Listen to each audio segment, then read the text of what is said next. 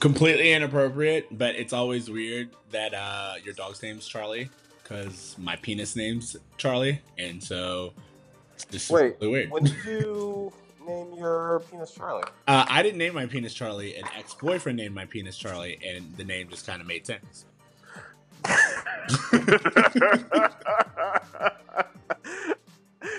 The name made sense. An ex-boyfriend named my penis Charlie, and the name stuck. I have so many questions. But I love the mystery. I don't want to know. Yep, I'm just gonna leave it at that. That is So I'm sorry. No, it's good. Here's the thing.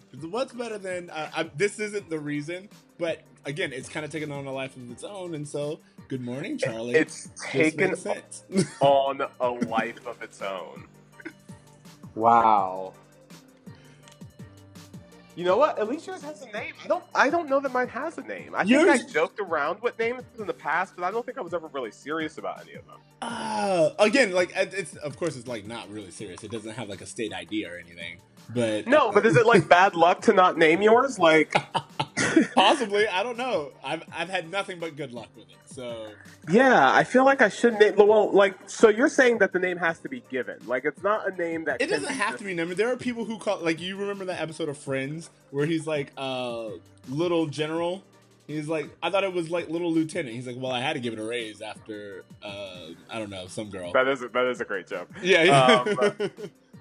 Yeah, I guess. All right, well, I guess I'll think of a name for it. Maybe. I'll think about it. Hey guys, if you're listening to Bruh Meets World and you have some recommendations for what I should name my penis, please write us in at bruhmeetsworld@gmail.com. You will never hear the words "Good morning, Charlie" the same again. Yeah, because I say "Good morning, Charlie" every day, but apparently you do too in a completely different way. When the spawn meets world. When the spawn meets world. What up, bros? What up, bros? And welcome to Bruh Meets World. What is Bruh Meets World? Your Boy Meets World fan cast. Welcome to episode 33. I'm Siege. Tony Curtis in the place to be. Tony Kurt. Ayo. So, where you at? What's going on? Well, I just saw this episode, and I'm actually kind of a fan of it. I didn't think I was going to like it as much as I did, but I'm digging this one. So this episode kind of hit on all the things that, like, I was... Like, it was relevant in several ways that I didn't think it would be. Mostly because not only was it, like, concurring all the things outside of watching this episode that I happened to be interested in, but it also Danielle Harris, which I happen to Harris, yeah. Like, I was watching Charmed, like the first season of Charmed, and she's in it. And then literally when I saw her, I was like, yeah, what happened to Danielle Harris? Like, what's going on here? It was just like such a random... Danielle Harris was in a bunch of stuff. Oh my God, I'm excited to talk about it. And she's so damn likable and charming in this episode. Like, as soon as the episode ends, I'm just like, well, I'm really bummed we don't see her again. Yeah, I do want to get into that. So, do you want to just get into it? Sure, yeah, let's tell me about it. All right. Tell me about it. I don't know why, but I felt like singing along that time. No, duet. Love it. Yeah, exactly. We need to make sure we harmonize next time. Next time, yeah, we'll get some harmonies in there. A little pitch whistle. Season 2, episode 10, Sister Teresa. When Amy comes home after a long day of work and asks Corey for some assistance, Corey puts his own needs first, prompting Amy to ask Corey to experiment with thinking of others and showing basic human decency. Corey, always down for a challenge, tries to spend one day showing bare minimum manners and looking for praise for doing so. He eventually is nice to a new girl, Teresa, who takes his kindness as a sign that Corey is different.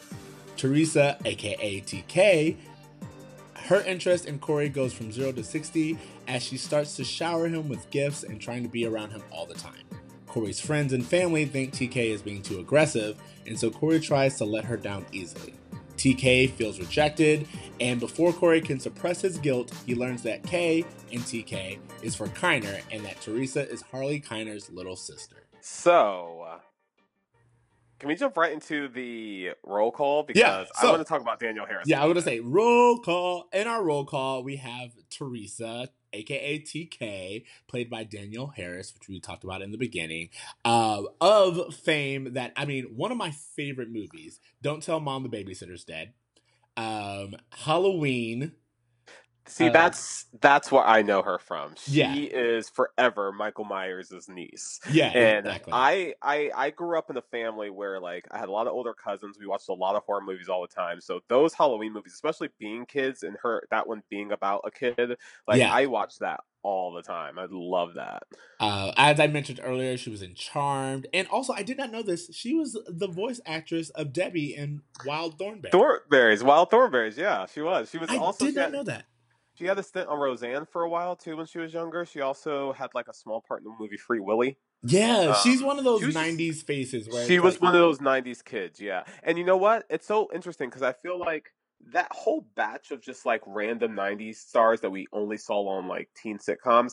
I felt like if they were alive now with what social media is, they may have been able to build a brand for themselves outside of the limitations of the '90s. You know what I mean? I do. She's awesome. I agree. I mean, because honestly, I'm thinking about it. She's kind of like in the same. Not only does she kind of look like her, but she's in the same vein as Christina Ricci to me. You know what I mean? Okay, yeah, like sure.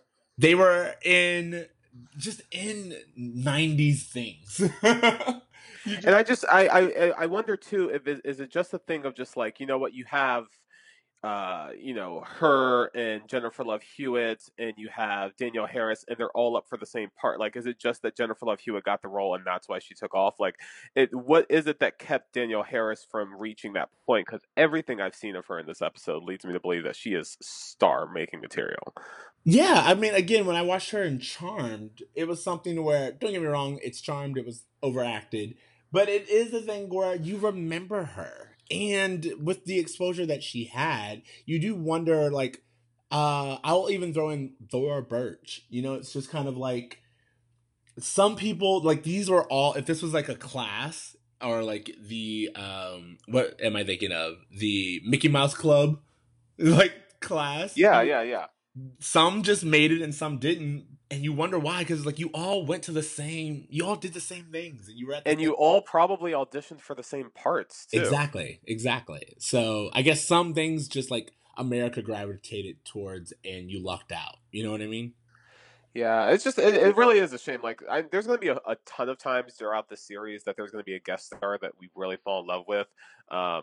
And just to see just her like shine like this in this role, that could have been really annoying. The character could have been extremely annoying, but she is so charming that she pulled it off. Especially at the end, like the final scene. Yeah, there's something about that that's funny. Enduring. Yeah, it's. I'd say here, I like laughed at it. Also, what I'm learning with this series is there are lots of latent things in my mind that I forgot that I knew, but then like when I'm watching it, my mind will fill in the blanks. And what I mean by that, like what, is when Feeney sees TK plus CM, and he's like, "What do you think CM stands for?" My mind said corn muffin. And I was like, where did that come from? You guessed that? Yeah, my mind. But what I'm saying is, I didn't guess it. My mind had it stored in there for some reason. My mind knew that was the punchline. Like in the back of your head, you saved that joke. Exactly. I don't know why. My mind can't remember where my keys are. I don't have no idea where my wallet is. I almost left my debit card like 3 times this week in the machine, but it knew corn muffin. So, but in this vein, and I love that you brought it up.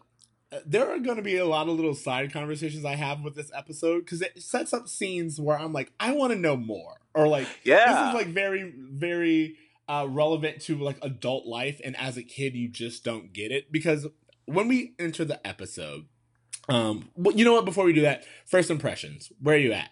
What were your first thoughts? My first thought was that I love TK eventually. I was kind of on the fence about her, but I initially liked her so much. Like, that first interaction she has with Corey, I thought was really cute. And I just, you know what I also liked, and I think it was partially just because we've been talking about the female characters on the show so much, is that this girl had spunk. She had, she was dominant. She was the dominant one in the relationship, and I don't know that we've seen that done on Boy Meets World yet, where the female was more dominant. I guess with Eric and Desiree, but I don't know if that counts. No, that wasn't like that was manipulative, not Yeah, really like yeah. I mean, she definitely had the upper hand on the relationship, but just in a different way. yeah. So yeah, it was very interesting to see just a different kind of female character, and I really like that a lot about this episode. Well, what's funny to me that you bring that up is that I looked at this episode and I was like, I like this episode, but what if we had gotten TK's perspective on it? Or like we had taken her storyline a little bit more than we did Corey's. Or what if Topanga dated Harley? You know, it's like why can't we have, or like why can't Topanga be in this episode? Topanga can't date Harley because he would be on a list where he couldn't live near schools. He is an adult. Topanga is a child. I don't know how many R. Kelly songs you've been listening to over the weekend, but that just doesn't fly, Siege. Okay, I'll give you that. But what I was saying is, why can't, as much as I love this episode, I was wishing for a female plot line. You know what I mean? Like, I kept asking myself, why can't Topanga be in here? To be fair, I've also been listening to the Bechdel test, our Bechdel cast podcast. And a lot of that is like whether or not female characters are even on screen together at the same time. Sure, yeah. Let alone do they have a conversation. That doesn't revolve around them. Exactly. And this was just one, we'll get into it. But anyway, it's got to go back to the beginning, and we're not going to do it point by point. But I did want to bring up, can you imagine, again, Amy has just oh my goodness. Her hands are full. The bags are breaking. And Corey's inside right there. He could easily open up the door. He is microwaving his goddamn socks. He still tries to get in. The bag breaks, and he picks up just the celery and the peanut butter. Which, by the way, I love that snack. That is a snack I would eat all the time after school. It was very, very true to real life for me. But celery without peanut butter is the dumbest thing I've ever heard. I can't. No, maybe ranch, maybe, but nah, it's peanut butter all the way. Peanut butter, exactly. I also just had like a huge spoonful of peanut butter, and when I went back home, my mom was like, "I almost went and bought you peanut butter just so you had like a jar." Yeah. What it made me think of the whole scene with Amy is: have you seen that meme where it's like, can you imagine working all day, coming home, and your child didn't take out the chicken? And yeah, like now that I'm older, just little things like that. Just like I told you 4 times, I called you and you said you were doing it while you were on the phone. Can you just imagine? Like again, now like it's one of those things where it's like, as an adult, the idea of coming home and knowing that you still have to cook to eat, and that you have kids to take care of, but then you come home and the one thing that you asked to be done. That would make all of this easier hasn't been done. Oh, it's just like, it makes me want to burn something just thinking about it. Yeah. And it just, I mean, I felt like Corey has picked up Alan's worst habits. I feel like that's what we're supposed to see here. Like, the whole episode was about Corey being more polite, but it should have been about Alan setting a better example for his son. Which is also funny because one of the other points that I pull out of this episode is the importance of a strong male figure. You know? Did you get that at all? Yeah, I mean, definitely from Teresa talking about like her experience with her dad and just like Harley's relationship, or Harvey, should we say. Just the impact that he's had on her life. Like, you really see the importance of what it means to have a strong male role model. Even, like, if you zoom in on Corey and Alan's relationship, who the reason why Corey didn't help his mom is because he was following the example of his father. Exactly. And which, by the way, looking at this and the whole beginning of the episode, I was like, the bar for straight men, and if we have to throw in white, which is not always, but if we throw in white, the bar for straight white men is so low. Yeah, I'll say for straight men, because to be honest, I can't say that I wouldn't see this exact same bit on like the Hughleys or you know. No. I said like it applies to all straight men, but if you add in white, it's just like plus some. You know? Sure. Yeah, it was just, to me, it was just really just a chance that Boy Meets World had to have Alan mature in a good way. That they just kind of dropped the ball on again. But again, I mean, whatever. They've kind of given up on Alan and Amy and Morgan, who we see for the first time. She looks like she's grown 3 years. Her voice dropped an octave. She had one line, and I was like, "Oh, you're not cute anymore." And she I walked was away. like, her voice did change. Morgan's voice did change. I noticed that. Yeah. But no, like I want to go back to the low bar, and it's because this all happens because Amy's like, "Have you considered being a decent person?" And so not only does Corey go around being like, "Oh, hey, I'm gonna be nice," and by the way, when someone's like, "Thank you for being nice," he's like, "Tell my mother." But also like he gets Teresa's attention because he wasn't a douchebag. The most unrealistic thing for me in this whole episode was Corey going, "You know what? I'm going to be polite all day just to show mom I can." Like, what? No, that's something you're like, "Okay, mom," and then you just go on living your life. Like, that to me was the most unrealistic part of it. Well, it is, but as I said, Corey's one of those people where even in the tell me about it, I was like, Corey loves, like, he'll get things every now and then that makes him consider people outside of himself. And he's like, what would that world look like? What would happen if I helped another person for no real reason? And for him, it's just like this cool experiment thing to try. And you're like, why is that unusual for you? Why is like holding the door open this big gesture in your mind? Yeah. And the other thing was just that he was being nice in a way that was like, "Hey, give me appreciation for me being nice to you." Exactly. That's not being nice. That's not being nice. But again, Teresa's like, "Oh, wow. You're really put together because you picked up the books that you made me drop." You're a very polite fella. Thank you. And your smile, it's kind of engaging. Yeah, I use the toothpaste with swirls. Humorous, too. You got possibilities. Turn around, let me look at you. I don't usually go for Velcro heads, but on you, I don't know. It's working for me. You got a name? Corey. I'm Teresa. My friends call me TK. You know what's really funny too? Like she's like, "Hey, let me get a look at you. Turn around."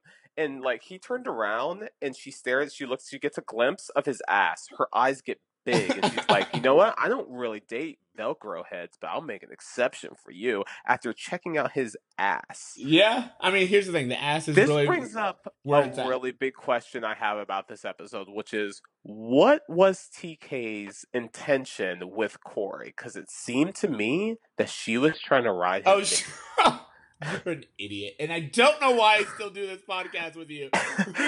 Am I wrong though? Like, she is literally like, "Frankie, I'm going to give you money to leave this car so we can get it on in the back seat." No. I mean, that's heavily implied. Again, there's this scene where they bring up, is she fresh? And all the guys are like, "Oh yeah." And then No, yeah, that's what else was so crazy about it, because Harley, I keep wanting to say Harvey. Harley's like, "Oh, is this true about TK? Is she fast like this guy says she is?" And all the guys are like, "Yeah," like they all got with her. yeah, that's what I'm saying. Like they were all like, "Oh, for sure." Any of you guys know a girl named TK? Is she fast like he says she is? Oh, yes. You guys know the K in TK? Stands for my sister. Oh, no. There, when you first see TK loves CM, to me it looked like TK loves cum, and You know what? It does look like that. It looks like TK loves cum, and I was like, "This is a terrible thing. I hate this." I was just the entire time I could not figure out what it was she wanted from Corey, because she, within the day of meeting him, rearranges her homeroom to be the same homeroom as his. Yep. Asked the teacher if she could sit in his lap for the remainder of the class. She sends flowers. She sends a clown that if ever arrived at my door, I would literally burn it on sight because it's terrifying. That clown is And terrifying. She sends sirloins, which I have to say, as an adult, extremely thoughtful. Extremely. It's one of those things. He's like, "Yo, steak." That's the one gift that I would be on board with. Like, if I had a kid and it was like, "Hey, clearly this girl's trying to buy your affection, but like, these steaks are really great, so maybe you should go out with her for a little bit longer. She's like sirloin steak, yo. Especially, all right. So again, you were trying to feed a family of 5. Yeah, exactly. This is then, more of an economic choice. This is Sean's mentality. We're in Sean's mind exactly. right And then also, I love that even the delivery guy was like, "Yo, these steaks are A1. We're gonna." So also, like, one of the things that we were talking about with Teresa is, as I said, I was kind of missing this female element, and I wish Topanga was in this episode. Like as a matter of fact, when we see her, the classroom scene, I'm like, who's this bitch in Topanga's seat? I just am so confused as to like what is going on with Topanga, because like in one episode they'll have a Corey and Topanga moment, then the next episode he's with some rando, back to Topanga with some rando. What's happening here? Yeah, and what I'm saying is, if there's another female character, usually, unless she's seen as like a foe, she's like, Topanga's not in the episode, and that's what I'm saying. I'm just starting to notice. I'm like, why can't Topanga still be there? There's Especially only at this point room in for time. one female, Siege.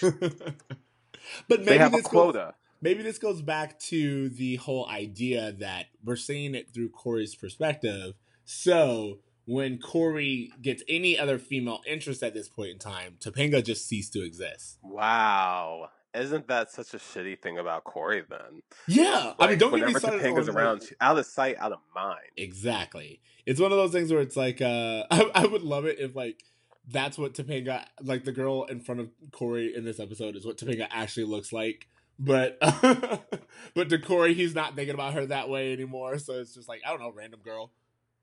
Yeah. What is that? That is really...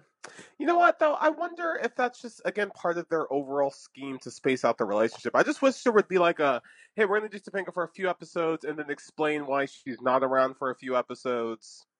Or like, I mean, even if it's the sense that like they do with Morgan or Eric, it's like you can be there and not like really have a dominant role. There were plenty of That's times where, all Morgan's been. exactly, it's like you still exist. We still acknowledge that you're here. You know what? I think they do that later on in the show. Yeah, I think what happens is that from a budgetary reason, they can only pay so many actors at a time. So Yeah. that's why you don't really see Topanga in a lot of the background yet. However, I think as we start seeing less of the other side characters and more of just the focus on the 4 kids, that they're always around in the background. But I feel that, and it could be a pricing issue, but you're telling me that we needed Eric in this episode and we couldn't have used Topanga in the classroom scene. No, you're right. You're right. I mean, especially because at one point in the beginning of the episode, Corey wants to decide, he's like, oh, I'm going to be polite to Eric. Watch this. He opens the door for the boys' room, the bathroom for Eric. Is the boys' room not Feeney's office? I would say, well, we know that that's an inconsistency in this show. That thing changes from the bathroom to Feeney's office every other episode.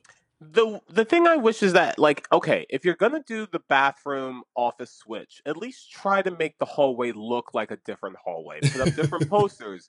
Maybe have a water fountain in one and not the other. Like, move it around to just subtle things to make us feel like it's not the same thing. Maybe the bathroom is in front of Jonathan's office, but the principal's room is in front of a different classroom. Like, just something.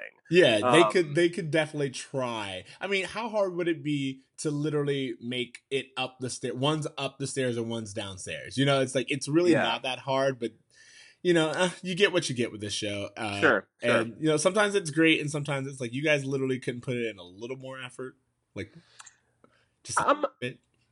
I have a question about Teresa's gifts. Are we to understand that these gifts are through her shady people connections with her brother and family members? Yep. Okay. They're clearly, it's like, again, it's very stereotypical, and as Helene had said a while ago, pseudo-racist, where it's like they're Italian, so they have like mob connections or whatever. It's very, it's weird. It's also, yeah, because it seems like that Teresa and her like Kiner gang, Kiner crew, they seem to have the same connections that Sean seems to have. Yeah. Which makes me wonder, I don't understand why the Kiner crew doesn't attach more to Sean. They seem to have so much in common with him. That's a very good point that I never thought of.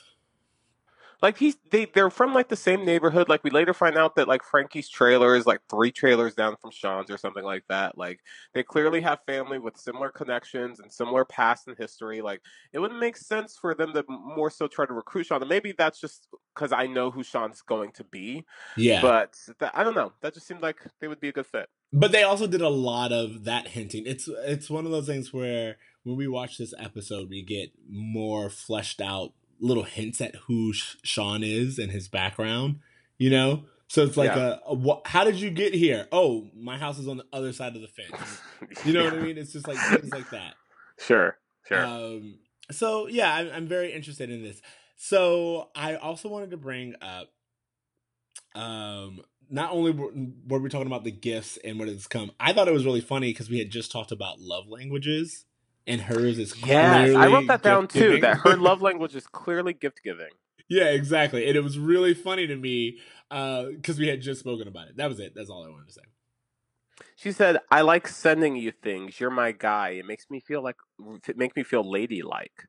Yeah, I thought that was a really strange thing to say. Like, gift giving makes me feel ladylike because I don't necessarily know that I know of a stereotype in which gift giving is perceived to be a thing a lady does. Yeah, but that brings up questions about her family dynamic and what she witnesses. Okay, can we talk about that? Because on the date that she's on with Corey, she starts talking about how her dad left her at a baseball game forever. Fucked up. on her birthday to go bang this redhead. And again, I stretched the phrase. The dad met the redhead at the game and then left the daughter forever, never to come back. She said that was the last time I saw him. Which is a wild story. And then she's like, "Oh, I called my mom, but she was under the weather." Yeah, what did that under the weather mean? Because that under the weather meant that her mom was an addict. That's what I thought. But I wasn't sure.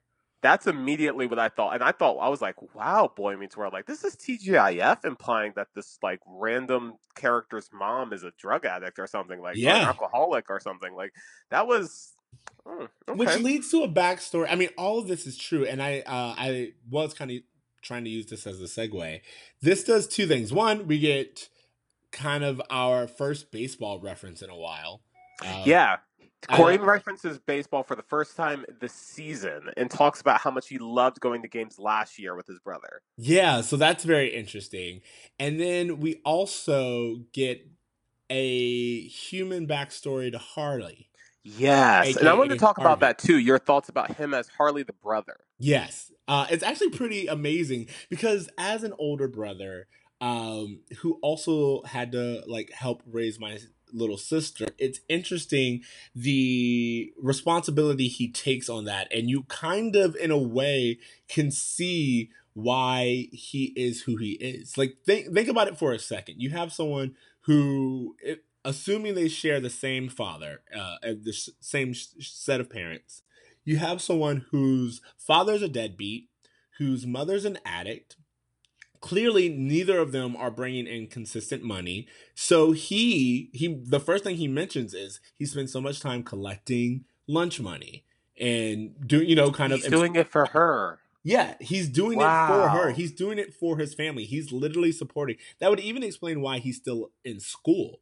You know what I mean? It's like it's his main source of income. Yeah, he didn't have time to focus on education. He's hustling. You know what I mean? And that puts a different light on it. And they even kind of lean into that because he seems to take family very seriously. Not only is he like immediately nicer to Corey once he sees that Teresa's interested, but when he hears what's going on with Teresa, he's disappointed in himself. He's like, I try to do my best to raise him right. And I know that's like a joke that they were doing, but it wasn't really. Like, he's really taking it to heart because he feels solely responsible for the way she's turned out. Exactly. And that's my whole thing. It's like, Corey's like, she's not a bad person, which I want to get into. And he goes, look, no, I know that. But he's like, I haven't spent enough time with her. And he understands that importance. And I think that that is wildly interesting. Yeah, a very interesting backstory to give Harley, and kind of like almost not really understanding like the magnitude of that backstory with him. I guess it feels like it was a real underhanded pass of a backstory, but actually had some huge weight when you start to dissect it. Yeah. What I didn't, I guess, my only comment to what you just said is that Harley, there are better ways to make money off of high schoolers than stealing their lunch money. Yeah. I can see why Boy Meets World didn't want to go down the drug path, but what you just described is a man who could probably make some really decent money selling weed or coke. Yeah. Yeah. So well, I mean, like, there's that, and then there's also the fact that I feel, as you said, they just kind of like hinted at it to give him some depth without really wanting to put any weight behind it. But it's something that if we were to make this show now, I feel they would really expand on that, you know? It's almost like a pseudo redemption story arc without Yeah. And I just feel like too it's this interesting thing because they have this heart to heart and then Corey's like, "Hey, so are we cool?" And he's like, "No, we're not cool." Like I love that Harley has this kind of almost allegiance to only the few people he does trust, which is his sister and and Frankie and Joey. And no matter what moments he has with any teachers or parents or kids, like he's gonna resort back to being him. Well, yeah, I mean, because you said it didn't change their dynamic, but he has definitely reconsidered or recontextualized his position with his sister. You know, like I'm not gonna think of that much differently of you, but I still see you as a good guy, but I'm still gonna rag on you. I'm still gonna do the things that I want to do with you. But thank you, almost in a way, for making me see the importance of a role I play with my sister. Yeah. I thought that was a really powerful moment that was acted all right. Yeah. By Harley. Yeah. I don't know who this actor is who plays him. I should probably know that. Oh my God, you should really, because all right, his name is Danny McNulty, and the reason why I bring that up is because Danny McNulty recently tweeted how much he enjoyed playing this character. And really? He talked about how, he literally, like, this last week, understood. He said, on August 4th, I really do miss the magic of being able to be a part of Girl Meets World. It meant the world to me to be able to come back again as Harley Keiner and get a chance to work with such a wonderfully talented tribe of individuals. And thank you, Disney Channel, for giving the show an opportunity to shine, even though its world was ended way before its prime time. Oh. Yeah. And again, it's like I love, and even with that, like when they brought his character back in Girl Meets World, it's someone who still takes his responsibility very seriously. And I don't know, it is this great backstory, or like story in the background of a character that you usually don't see a lot about. Yeah, that was just a really interesting choices all around. Yeah, and again, it to me, it echoes what I said, where it's like we would have gotten more, we would have learned more about him had this show been made in 2018. I did just do the math just because I was curious after looking up his Wikipedia.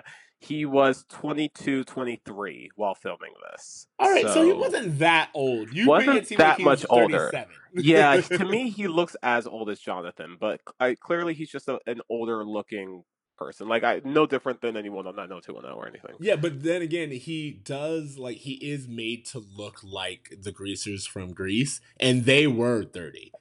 Well, what I realized is that you're 100% right, because I thought he was supposed to be like this Fonzie character, but to me I was like, no, he's reading way more Vinnie Barbarino, John Travolta to me than he is Grease. So I mean, our Happy Days. So that's definitely a strong Travolta influence there. Yeah, very much so. Before Sandy. Before Sandy, yes, yeah, the douchery that took place before Sandy. Can we one? I don't know how important this is, but I wrote this down. I thought it was funny. Apparently, Sean broke a freezer so they wouldn't have fish kebabs for lunch. Yeah, and I thought that was really funny. Yeah, no, I saw that too. In the morning announcements, which by the way was going to be my turned on by Turner moment. Because yeah, Mr. Turner. Oh, when he found out that his bike was in trouble? No. Honestly, it's not that scene. There's the scene where he. Oh, he's just kind of going through what's going on in the morning. Yeah, the morning, and the boys are talking, and he's just like, "Oh, Listen, I'm sorry. I was teaching while you were talking. My mistake. No problem. Guys, while you're here in my class, whatever personal stuff you got going on, check it at the door. Hey, you Mr. Turner? Yeah, Janet about wants to see you down in the parking lot. Something about his truck running over your motorcycle. My bike? Oh. Read poems. When we're talking about Teresa and this conversation that Harley and Corey has, this was another moment where I was like, why are we not having this moment with Teresa? Why is Harley and Teresa not having this moment? And I know that it's because in reality, the show focuses on Corey, but I think that... Well, I think that the other thing too is just that they're probably wanting to, like, this is kind of a backwards way of giving him a backstory. So, like, they have to include him because he's the character that's going to stick around. Although I do agree that I don't like two men discussing, like, a woman's choices. That's what I'm saying. Like, it's the idea, like, especially for me, it's when Corey says she's not a bad person, and Frankie's like, or Harley's like, I know. And there's this discussion of her being fast, and it's like, why are you not talking to Teresa about this? Why are you talking, not talking about Teresa about the fact that Harvey should be spending more time and the importance of the role? It's just, it feels ick to me. Sure. Yeah, I just didn't care for that either. I didn't care for the way that Harley tried to control their relationship. I thought that was really unhealthy, the way he was, like, forcing Corey to go on a date that he clearly didn't want to go on. Like, obviously I understand, like, the feeble-mindedness of, no, this will make my sister happy, so you're going to do it. But, yeah, I mean, obviously forcing someone to go on a date they don't want to go on is not going to be a great success. Yeah, I just didn't really care for the control aspect that he was of Harley and their relationship. Exactly. But all right. So speaking of Harley, so there are these things that we do where I'm unsure of what the message is supposed to be in this, because at one point in time, Corey says politeness kills. And it's even kind of sold that Corey's in this position because his mom told him to be polite. Exactly. It's Amy's fault that he's in. Yeah, which I love when she goes, "How are you pawning this off on me?" You know what I mean? He's like, "Wait." He's like, "It's kind of your fault that I'm even in this situation." Again, yeah, it is, Amy.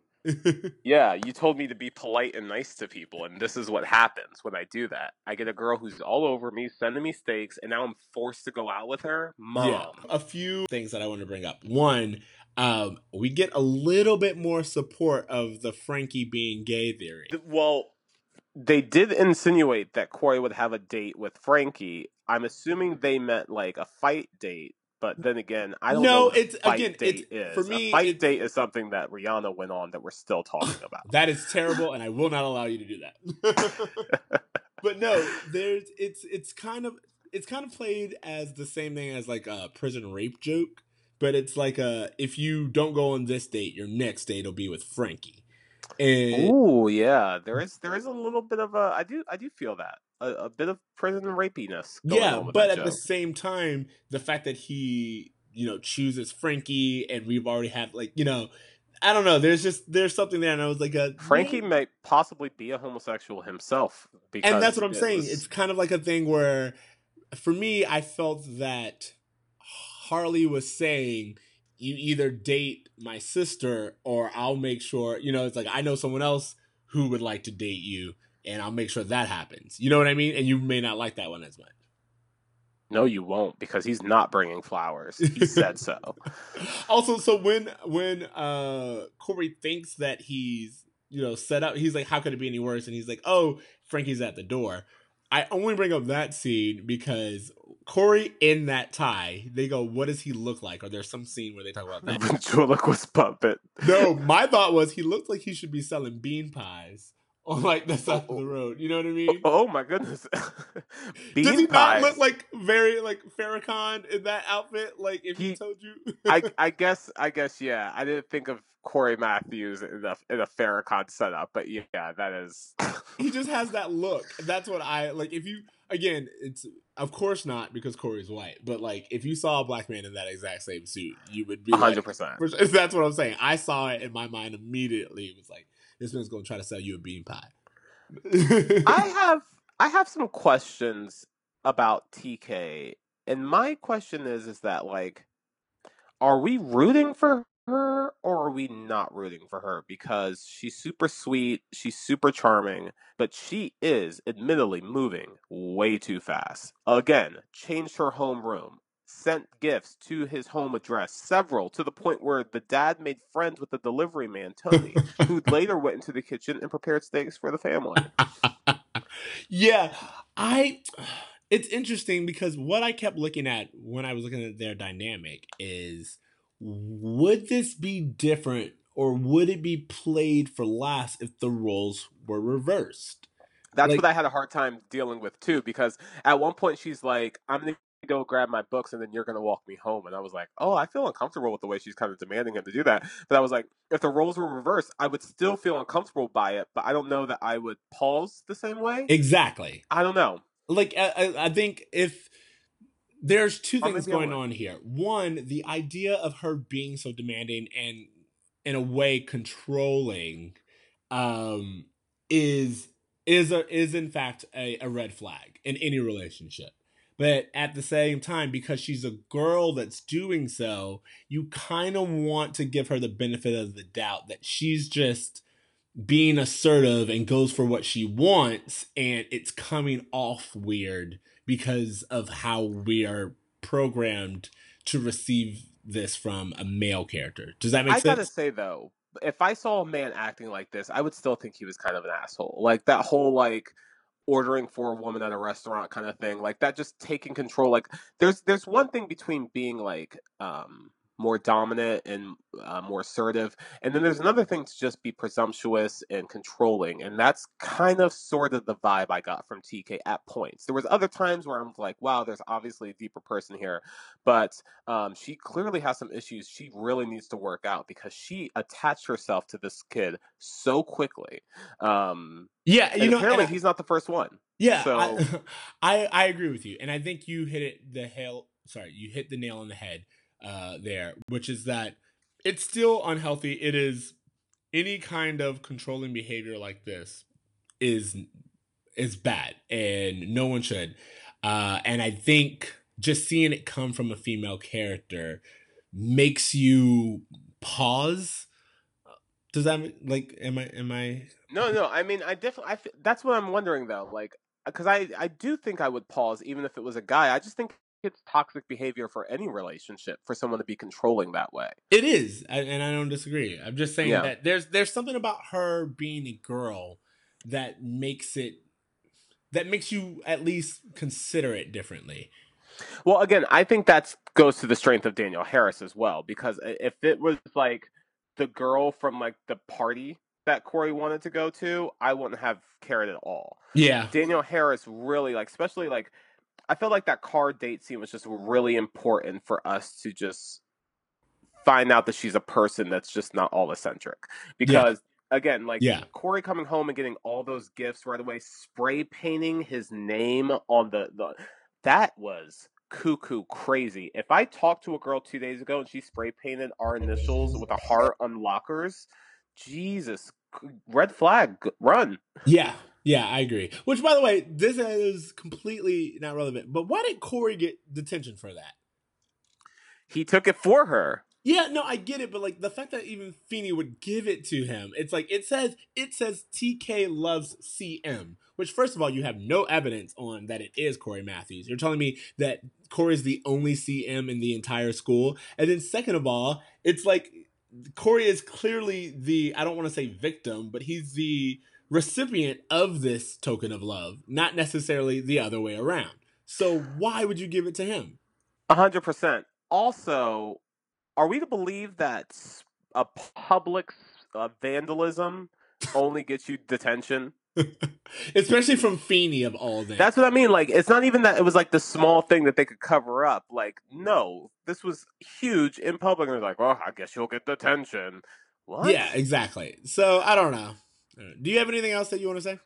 No, I feel like we pretty much covered everything. Yeah, I think we covered all of my notes. Yeah. What's your bra moment? Where you at? Yeah, I guess my bruh moment was just the way that she was moving very, very quickly in the relationship. And I think that we do get a lot of that, amongst all relationships of just like getting really excited or meeting someone. But in her particular situation, there was so much family issues that she was trying to use this relationship to cushion herself for or use as a crutch. And I just thought that was a real, and again, I don't know as far as like 2018 versus 2000, like 1994 or whatever. But that was just a moment that really I was just like, whoa, let me sit and think about that for a bit. And why does she need this relationship so strongly? And what does Cory mean to this girl who has no man that she can depend on? And all of a sudden she meets this trustworthy man that she's ready to give him everything. Yeah. It's not because she doesn't like him. She definitely likes him, probably more than the other guys, and that's why she's going balls to the wall with this. Yeah. Because she's so afraid of losing the one person who she thinks will be the replacement of her dad. Like, that is bruh. Yeah. Bruh. Yeah, that's definitely a moment. And mine I just keep coming back to this moment when they're in the hallway and they talk about her sexuality, and her being fast and everything. It's just, for me, that bra moment for me was this situation of, not only is it not played very judgmental, like immediately they're like, she's not a bad person, which I liked that they threw that in there. But for me, that was a moment where I was like, if this was 2018, I would hope that we would be having this conversation with her. It's like, I would hope that her narrative would take the center place. Her and her brother talking about this would kind of take center stage. And that was where I was for me. I will agree that there was never a moment where we just saw TK and Harley having like that's what I'm saying. Moment together. And it's like, why would we make Cory the central piece of their dynamic? Like, if you're gonna have Cory like bring Harley in to talk to her at the end or something like that, and have like, okay, you know what, Harley, I'm gonna make things. You and your sister are gonna make things right here. Exactly, we're gonna find her. Like, have him kind of play like they used to do that with Hey Arnold all the time. Like when Hey Arnold, he was always the one who was just like repairing other people's relationships. Cory can be that person. Yeah, but like otherwise, what's going to change with their dynamic? Because that's the one that matters as far as these characters that we just met and found all this crazy backstory for. As a matter of fact, now that I think about it, do Harley and Teresa even share screen time at all? I think literally the only time they share a scene is when Harley comes to take Cory from the date. Like, that's the only time they see each other. The rest of it is Joey and Frankie. Yeah, exactly. That's what I'm saying. So yeah, that one scene is it.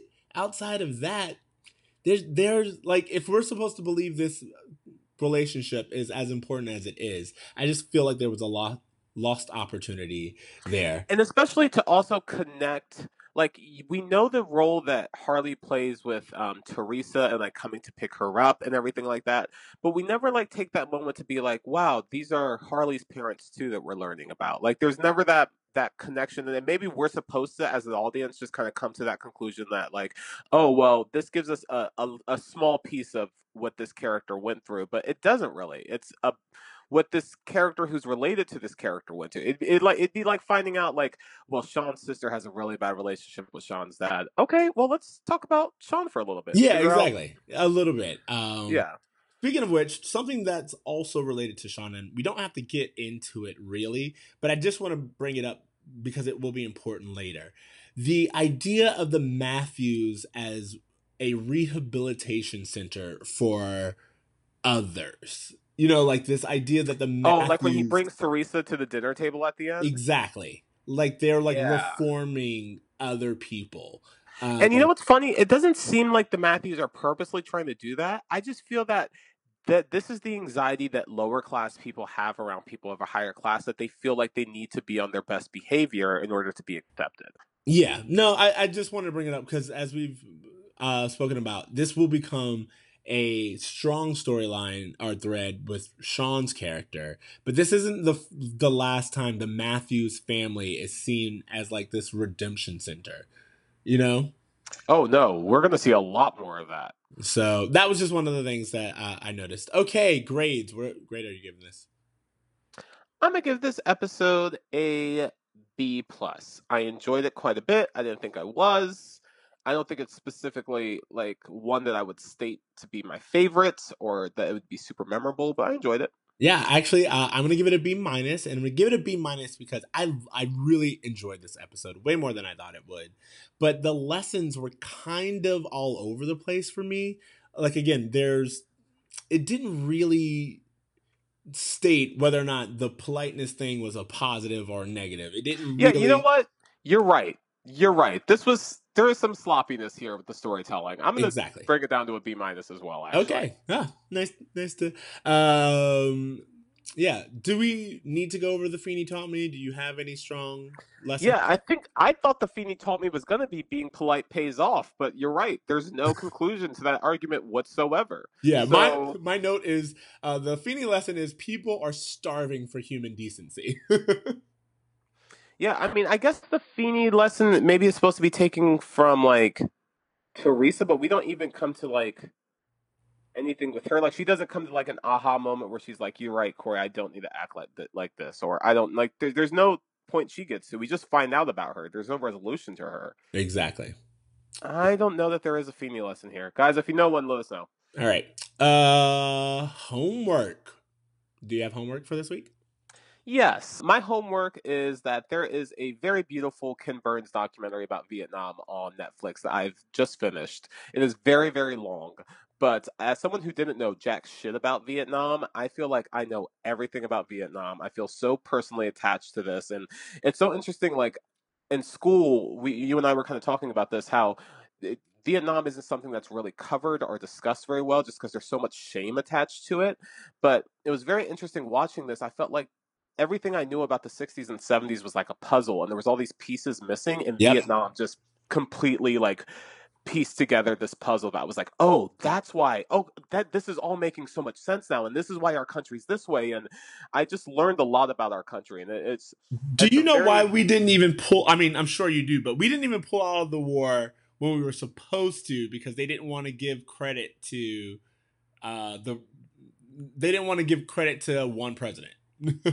No president wanted to be the president to lose a war. That's why the war went on forever. Like, it was just so many stupid stuff. So many people died for no reason. But what I really love about this documentary, probably more than anything else, is that it's not just Vietnam War from the American side. It's from the Vietnamese side. Like, we're talking to vets that fought on the other side of the war, what their motivations were, what their lives were before and after the war. Super interesting stuff. So if you guys have Netflix, it's very, very long, but I tell you, you watch the first half of the first episode and you're going to be sucked into it. Yeah, I love Ken Burns documentaries because they are a deep dive into... Thorough.